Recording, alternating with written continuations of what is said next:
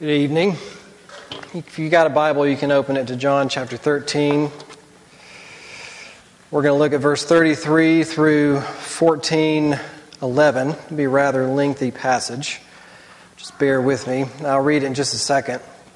I will let you, in case you're the type of person that likes everything in an orderly, perfect, precise fashion. I did make a mistake in the program. There's a little typo there. Okay? So now that that's been named, maybe that red alarm will stop going off in your brain and we can move on. So we're starting a new series on Advent. This is the Sunday of Advent. So we're taking a break from the things that we have been studying. And Advent is the day in the life of the church where we have traditionally celebrated what we call the Incarnation. And that is when God Himself, the Son of God, the second person of the Trinity, came down and did dwell among us, and He took on flesh, becoming fully man. He wasn't just a God animating a human body, but that He actually, while being 100% God, He became 100% human being and lived the exact same experience and reality that we experience and live every single day. But just like any other historical event that we celebrate, like a great person's anniversary or birthday or an anniversary or something, then we need the events to be interpreted so we know what we're celebrating. And so what we're doing here with these John I Am sayings is that Jesus actually is going to help us, and He tells us who He is and what He came to do. So that we, in knowing that, who He is and what He came to do, that we can celebrate His coming to us in the way that would be most appropriate. So that's what we're doing. I'll read this passage. I do want to give you a very short overview of what to pay attention to, because it's a little bit long. John is a very confusing writer. I'll just say up front, he's very meandering. He goes in one thing and out of another thing. It can be very confusing. But what I want us to pay attention to before I read this is there are three characters in here, Peter and Thomas and Philip, who are going to respond to Jesus when He gives them instructions. And what we're going to do is use these guys and their response to Jesus as kind of the roadmap, how we're going to make our way through the passage. So as I read, then you can be especially in tune to these three guys and what they say and how Jesus responds to them. So let's go to God's Word together. John 13, verse 33 through 14:11. Little children, yet a little while I am with you. You will seek me, and just as I said to the Jews, so now I also say to you, where I am going, you cannot come. A new commandment I give to you, that you love one another, just as I have loved you. You also are to love one another. By this, all people will know that you are my disciples, if you have love for one another. Simon Peter said to Him, Lord, where are you going? And Jesus answered him, where I am going, you cannot follow me now, but you will follow me afterward. But Peter said to Him, Lord, why can I not follow you now? I will lay down my life for you. But Jesus answered, will you lay down your life for me? Truly, truly, I say to you, the rooster will not crow till you have denied me 3 times. But let not your hearts be troubled. Believe in God. Believe also in me. In my Father's house are many rooms. If it were not so, would I have told you that I go to prepare a place for you? And if I go to prepare a place for you, I will come again and will take you to myself, that where I am, you may be also. And you know the way to where I am going. But Thomas said to Him, Lord, we do not know where you're going. How can we know the way? But Jesus said to him, I am the way and the truth and the life. No one comes to the Father except through me. If you had known me, you would have known my Father also. From now on, you do know Him and have seen Him. But Philip said to Him, Lord, show us the Father, and it is enough for us. But Jesus said to him, have I been with you so long, and you still do not know me, Philip? Whoever has seen me has seen the Father. How can you say, show us the Father? Do you not believe that I am in the Father, and the Father is in me? The words that I say to you, I do not speak on my own authority, but the Father who dwells in me does His works. Believe me that I am in the Father, and the Father is in me, or else believe on account of the works themselves. This is the word of the Lord. Thanks be to God. So this passage, we're going to particularly zoom in on the phrase, I am the way, the truth, and the life this evening, but it fits in the middle of the whole context of this whole passage. And I think what this passage does, when we read it, it kind of invites us to ask a question about ourselves, or confronts us with a question, and that's this. How do you handle the stress of following someone else's plans when those plans don't make sense to you? You ever been in that kind of situation? You've had to follow someone else's direction or their instructions or their plan, and it makes absolutely no sense to you, but you've got to do it anyways. I mean, that's not a comfortable situation, and it can be rather stressful. I'll put it in a real-life situation. I know this has all happened to you. You've been on a car trip with a group of people, and you've gotten lost, and it's obvious that the driver is going around in circles and is not going to get you where you need to go. I think we've all been in that situation once or twice. You know you've passed that tree 3 times already. Your GPS says you're in the middle of a cornfield, and you know you're actually in the middle of the road at an intersection, so that's no help. And you got to figure out where to go. And the more you go around in circles, the harder it is to trust this person who's driving. And we all, depending on our personalities, we tend to handle the situation in different ways. Some of us are the take action type. We're the type in the middle of that stress. In order to handle it, we want to say, okay, out of the driver's seat, sit in the back, I'm driving, I have no idea where we're going, but I'm going to get us there. So no more opinions. I'm going to be in charge. I'm going to make it happen. Others of us are a little bit less like this. Others of us are the type that rather than take charge, we want more information. And we're the type that we want to see the map. We want to get the map and we want to figure it out for ourselves so we can figure out where we've been and where we went wrong and where we're going to go. And that we feel like in order to most efficiently and successfully get where we're going, we need to gather more information about where we are. Some of us are like neither of those. Others of us, we're the type that want to pull over and ask somebody on the side of the road. We need that real human-to-human interaction or experience. That if we can stop and we can look at somebody in the face and they tell us where we are and where we're going, somebody who's local and they really know, then we will really feel reassured and secure that we're actually going to get where we need to go. We might do all these things, but we at least know people who pretty much fit these ways of handling that stress. Because with all of us, it's really easy to follow someone else's plans when they do make sense to us, and we're pretty sure it's going to get us what we want. But the more and more that plan tends to not make sense, and the end seems a little bit in jeopardy, the more and more we revert back to our own pet ways of navigating through life. Often the ways we're good at, to our best capabilities, because we feel safer and more secure when that happens. And when we come here to this passage, we see Jesus and his disciples. This is a confusing moment in their period of following Jesus. Because we're in what is called the farewell discourse, which goes from John chapter 14 through 17. These disciples who have been with Jesus all along, all of a sudden they're at this point where Jesus says, he sends Judas away to go betray him. He says, now the Son of Man has been glorified, so Jesus' fate is sealed. His end is sealed for good. No turning back. And then he's like, okay, I'm leaving. So here's some instructions for you guys so you know how to handle yourselves when I'm gone. And not to mention that, but if you see in the first section here in verse 33 to 35, not only does he say that he's leaving, but the instructions he gives are to love one another. And I don't know if that struck any of you as odd. I kind of would have expected traveling instructions here, like, turn right here, turn left, here's how you're going to get there. Go to this secret room, talk to this guy under the palace in Rome, and you'll find the weapons and, whatever. It's none of this kind of instruction. It almost seems irrelevant to the situation. Like, well, how are we going to just love one another, and then how are we going to get anywhere with that?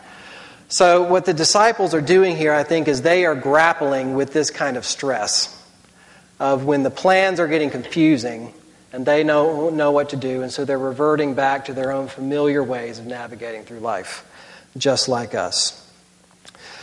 So what I want us to do is we're going to do two things here. First, I want to walk through all of their responses, and we're going to ask this question: what do we need to trust somebody else's plans when they don't make sense?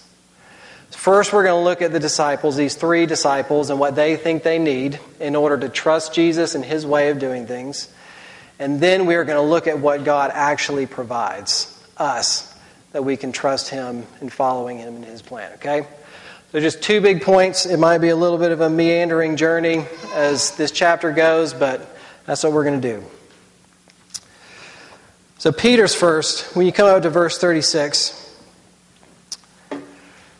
Peter is confused with Jesus' instructions, and he asked Jesus when he said he's leaving, he says, "Lord, where are you going?" And Jesus answered him, "Where I'm going, you can't follow me now, but you will follow me afterwards." But Peter said, "Lord, why can't I follow you now? I will lay down my life for you." And we recognize, knowing the end of the story, this is a very ironic statement that Peter makes, and we'll unpack that a little bit later on. But what I want you to notice first here is that look at all these nows. Like, Jesus reassures Peter he's going to get what he wants, but he's saying that it can't be right now. You're going to have to wait, and you're going to have to leave it in Jesus' hands outside of your own hands. And Peter doesn't like this. He wants to be involved now. He wants to be with Jesus all the way until the end. I think what we see here is what Peter thinks he needs in order to trust Jesus' plan when it's confusing is he needs influence on the outcome. He needs a say, and he needs a part to play in this plan. Otherwise, he feels very uncomfortable. And I think we can really resonate with this. I mean, a lot of us are like this. We're the action types. We're the type that likes to be involved. We're often very committed and capable people. And life tends to work best for us whenever we take the stress or the situation by the horns and we get involved and we say, "I'm going to do this. I'm going to handle this situation." That's kind of like Peter. And we have to admire his commitment here. I mean, I don't know that I would say, "I'll follow you into death," for one thing. I mean, I would hope so, but, who can say that? Peter's the guy who walked on the water. Peter's the guy who chopped the ear off of a Roman centurion when he had no chance of winning that battle at all. I mean, he is an incredibly committed guy. And exerting his influence works for him. But does it? Now, this is an ironic and ominous statement that Peter makes, that he is going to lay down his life for Jesus. He's confused, he exerts his influence, and this is how we're going to get the job done. But that's not how the story is going to go. And essentially, Jesus says no to Peter. That's not what you're going to do. Because all of us, there are so many situations in life, if we're honest, where God's way of doing things and His plan does not make sense. I mean, it is no clear roadmap. We get curveballs, and it just does not make sense at all. And just a few examples, I think that, especially when we're waiting on God to work in a situation we really need Him to work in and He doesn't, that's confusing. And it's stressful. Like, how what do you do? And those of us that are these action types, we think we need influence on the situation. We'll trust God for a little bit, but the more He doesn't act, and the more time goes on, He doesn't act in us or a family member or a church or whatever it may be in the way we think, then the more we start to pull back and say, okay, so the waiting has gone long enough. What we need here is my influence, an assertion of that influence on the situation. Otherwise, I don't think I'm going to get what we need. But with Peter, Jesus shows Peter here is there's not a good end to that road. And that Peter is all brave whenever Jesus is with him, but as soon as the situation changes and Jesus is led off to death, then all of a sudden Peter's courage is gone. The most courageous can't even do the physical part of sticking with Jesus to death, much less repair the relationship between God and man that was forged in the beginning when man rebelled against God's dominion. So influence will only get us so far. But what else? Let's move on. So if Jesus says no to influence, the influence is not what I'm going to give you in order for you to trust my plan. What else? And we look at Thomas. Let's see, where's Thomas? We pick up with him down, this is in verse 5, I think that is. Yeah, verse 5, where you see him. So Jesus gives some instruction, and then Thomas says to Jesus, "But Lord, we do not know where you're going. How can we know the way?" And this is where Jesus says the famous statement, "I am the way and the truth and the life." But so what Thomas needs is not influence. What Thomas needs is more information. He needs knowledge.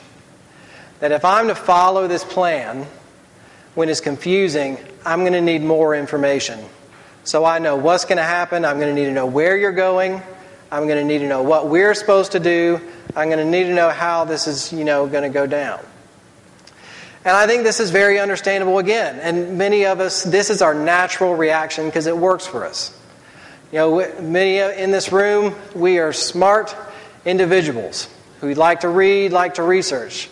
We like to gather information. We like to plot the course. We like everything ordered and known with no surprises.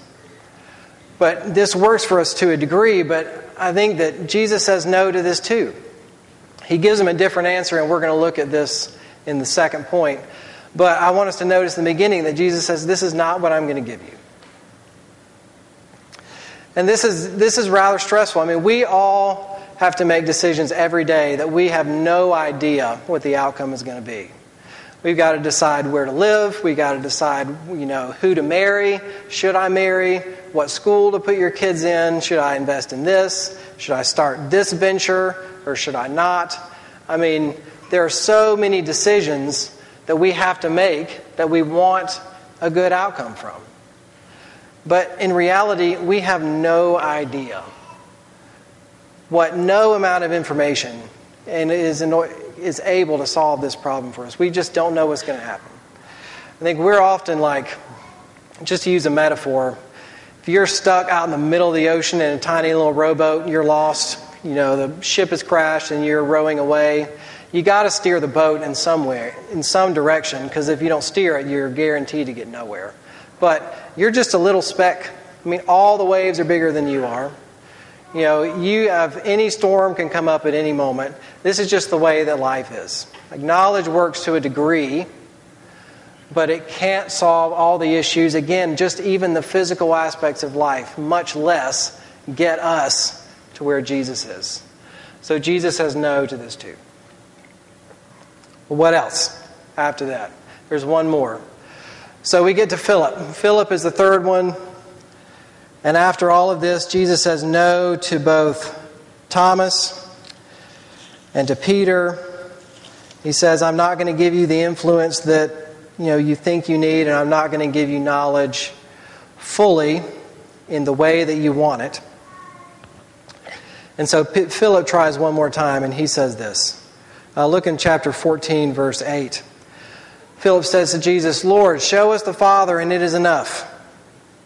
So what's he asking for there? I think what Philip wants is he wants an experience with the Lord that in the absence of the influence and the knowledge, that if that experience is strong enough, that he'll be able to keep the dream alive, as we say. That he will have a memory, something tangible to hang on to that can get him through the confusing times. Have you ever thought that? I mean, I've thought that thought so many times. If the Lord would just show up in a tangible way and do something in my life so that I can see it, then I will probably be able to trust better next time. I have something to think back on, some kind of experience that's reassuring. That's all I need, even just a little taste, and it would be enough. But Jesus says no to this too. And he gives maybe one of the more confusing answers of all of these. To Philip, he says, all of this, I'm in the Father and Father is in me. In a sense, I've been with you all along. And again, we'll unpack that in a second, the second point too. But I want us just to, all three of these things to kind of soak in and notice that with all of these things, with the influence, with the knowledge, and with the experience, Jesus says, I'm not going to give you what you want in the way that you want it. And so where does that leave us? Especially when God's plan doesn't make sense. I mean, how do we trust in God's plan when it doesn't make sense? And when you're alone, when you're angry, and you're stressed and confused, how do we do it? So this brings us to this second point. That just kind of sets the stage for us, this first point of what we think we need in influence and knowledge and experience. Let's look at the second point. What does God give us? If God doesn't let us have these things, what does He actually give us? And there's one thing essentially I want you to notice, and you can remember this phrase, and I'll try to remember it. In Jesus, we seldom ever get what we want in the way we want it. But we always get more than we can possibly imagine. I'll say it again. In Jesus, we seldom ever get what we want, but we always get more than we can possibly imagine. And it often doesn't make sense, but that doesn't make it any less real. Let's look at this. First of all, with Peter, and I want you to notice, he kind of gives the same answer every time, and we'll come through this after we walk through these. With Peter, he says, so Peter, if I let you have your influence, as we saw, there's not a really good end to this road. That just given the right circumstances, that you are more likely to do far more harm than you are good. Where Jesus actually tells Peter what's going to happen. He says, you will deny me 3 times, is what's going to happen. But look at what Jesus says next. Like the very next thing, in verse 14, or this is verse 1 of chapter 14, let not your hearts be troubled. Believe in God, and believe also in me. So he says this to all of the disciples who are standing there because they are all waiting the same fate. But he's also saying this to Peter. I mean, how would you feel if you denied Jesus 3 times, when he's right there? Is that a time when you would feel like you want to go up and be next to him and close and all buddy-buddy?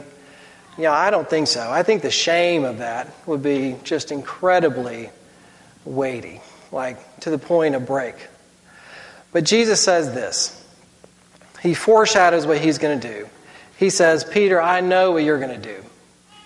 But let not your heart be troubled. Believe in me. Believe in the Father. Believe also in me. And I want you to catch the irony of this. So Peter wants to use his influence because he doesn't trust what Jesus is going to do. He doesn't trust the plan because it's confusing. But what Jesus does is, first of all, I'm going to take care of this way more competently than you can even possibly imagine. First of all, Jesus succeeds. Even while he was alone through all of the trial, he makes it all the way, and he actually does succeed in laying down his life and following the Father's plans obediently. But his death was so much more than that, as we know the rest of the story, that he actually in his death was able to make atonement for the sins of the entire world, and the relationship that was breached between God and man was healed in what Jesus did. This is not something that Peter could even touch even if he tried. It's ironic. But what's further ironic than that is he did this for people like Peter, who didn't trust, who got confused.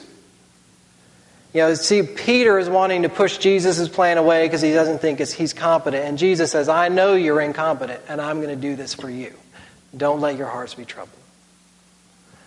So Jesus does for Peter, a sinner, way more than Peter could even possibly imagine of doing for himself.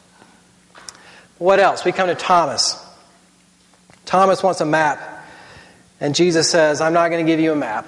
Because even if I explain to you where I'm going and what I'm about to do, you're not going to understand. You can't understand all the mysteries of the Godhead that they have to themselves. But what I am going to give you is me. He says, I am the way and the truth and the life. What you get is me, a person. And that might be a little bit confusing why Jesus would say this, but Eugene Peterson says it really well, that when we use the word way, we use it in more than one way. And no pun intended, of course. We tend to think it as a way like a road often. That this is the way you're going to go, or a set of instructions or something to follow. But a way is also the means to which you get somewhere. It's a way of traveling. And so what Jesus is saying to Peter here, or what to Thomas here, is Thomas says, I want to know where you're going. And Jesus comes and he says, I'm the way. You're going to get there because I'm going to carry you. That's what's going to happen. Far more than Thomas had bargained for. And this is one of the classic exclusive passages that we have in the Bible. And Jesus says, I'm the way, the truth, and the life, which is said so no other religion or idea or ideology would get us there. But it's exclusive in this way. It's like if we were standing on a beach and looking at the ocean and trying to get to Europe. The only way you're going to get there is if a vessel carries you. Like you can't swim. It's exclusive in that way. It's because you can try any other way, but no other way is going to get you there. But what Jesus does is he comes and says, you're going to get there even when you don't know, because I'm going to carry you. And lastly, with Philip. Philip wants an experience. He thinks his experience will be powerful enough to carry him along. But God says no to that. Jesus says no to that too in the way. He says to him, Have I been with you so long and you still do not know me, Philip?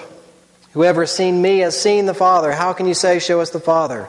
Do you not believe that I am in the Father and the Father is in me?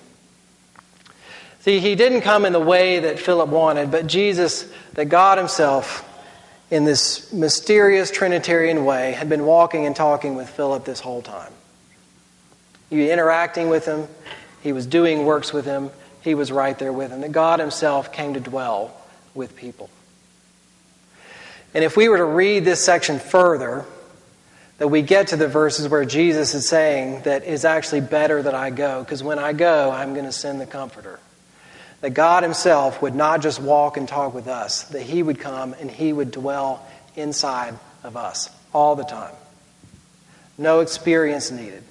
It's not going to be that fervor that is going to carry you, but that God would so unite us to him that he would carry us. That's how we're going to get there. And you see what happens here, all this inside, as Jesus, as the Father says, Jesus says, I am in the Father, and the Father is in me, and we are united to Christ, and his Spirit dwells in us, that there is this Trinitarian fellowship and love that was once set apart, that now we are brought up and are right in the middle of and participate in. This is what Jesus came to do when he came as a man. He came to unite us to himself, and so that we would be in the middle of that love that the Father shares with him. So as I said, I want you to notice, I think he gives the answer at the same time. This exact same answer every single time. He says, you want influence and you want more knowledge and you want more experiences so that you feel safe. I'm not going to give you any of those, because what I'm going to give you every single time is me. You notice that the way, the truth, and the life here, it reveals stuff. Like Jesus is the revelation of the way to the Father, the bridge with people to the Father. He's the truth. He reveals the Father's plan from all time. And he's the life. He brings the life of his resurrection. But don't miss the I am part of that saying. These are not just attributes that he gives. These are things that he has in himself that he brings. And as you belong to him, these things belong to you. And this is the point. What does it matter in the end that Jesus gives us a person and he doesn't necessarily give us the thing that we need to trust God's plan? What difference does that make? And I think the difference is this. And it is the simplest thing in the world. When life is confusing and it makes no sense and it seems dark, it seems chaotic, and we're angry, and we're sad, and we're grieving, all these things. What God gives us is a personal relationship, to come and say that even in the middle of all this, I am 100% and completely devoted, and in love with you. As all of this inside stuff going on, as we are brought into this Trinitarian love, that in the middle of all of that, there is tremendous space, I think, for things to be confusing and things to be upsetting and things to be angry and things to be a mess, because life is a mess. It's always a mess. It never makes sense. The gospel is not a formula that we can try to take this messy life and plug it into and all of a sudden know exactly how we should respond, what we should do, whatever. The gospel is about a person that came to us. That no matter where you are, no matter how you feel this Advent season, no matter what you're going through, maybe the Advent is more about the longing and the grieving and the not having a tangible person here with us, side of it for you, than it is the celebration side. Even if that's the case, the promise here is that Jesus was sent so that he could be with you. He is with you right in the middle of that. And above all that, he loves you. He wants to be with you. He loves to commune with you. That's why he came. Things can be a mess. Because it's just like if we return to the metaphor we had in the beginning, that we don't know where we're going. I want you to picture yourself, you're like a kid, and it's dark and stormy, driving through the mountains in the car, and you're lost. The only thing you need to know is that your dad is there driving that car. You don't need to know where you're going. That's all you need. And that is the promise that when the little baby we were given as Jesus Christ this Advent season, what is given to us. Let's pray. Dear Father, these are big, big, big and confusing truths that are bigger than our little minds can handle. And they often don't sink in the way that they should. But I thank you for Jesus. I thank you that in the middle of all we go through, that you pursue us. And that you came to us even when we don't pursue you. Father, I pray that you would give us faith. You would help us to believe in the promises. And that in all these ways that we try to run our lives our own way, that you would free our hearts from those things, that we might know the love that you have for us all the more. I pray all this in Jesus' name. Amen.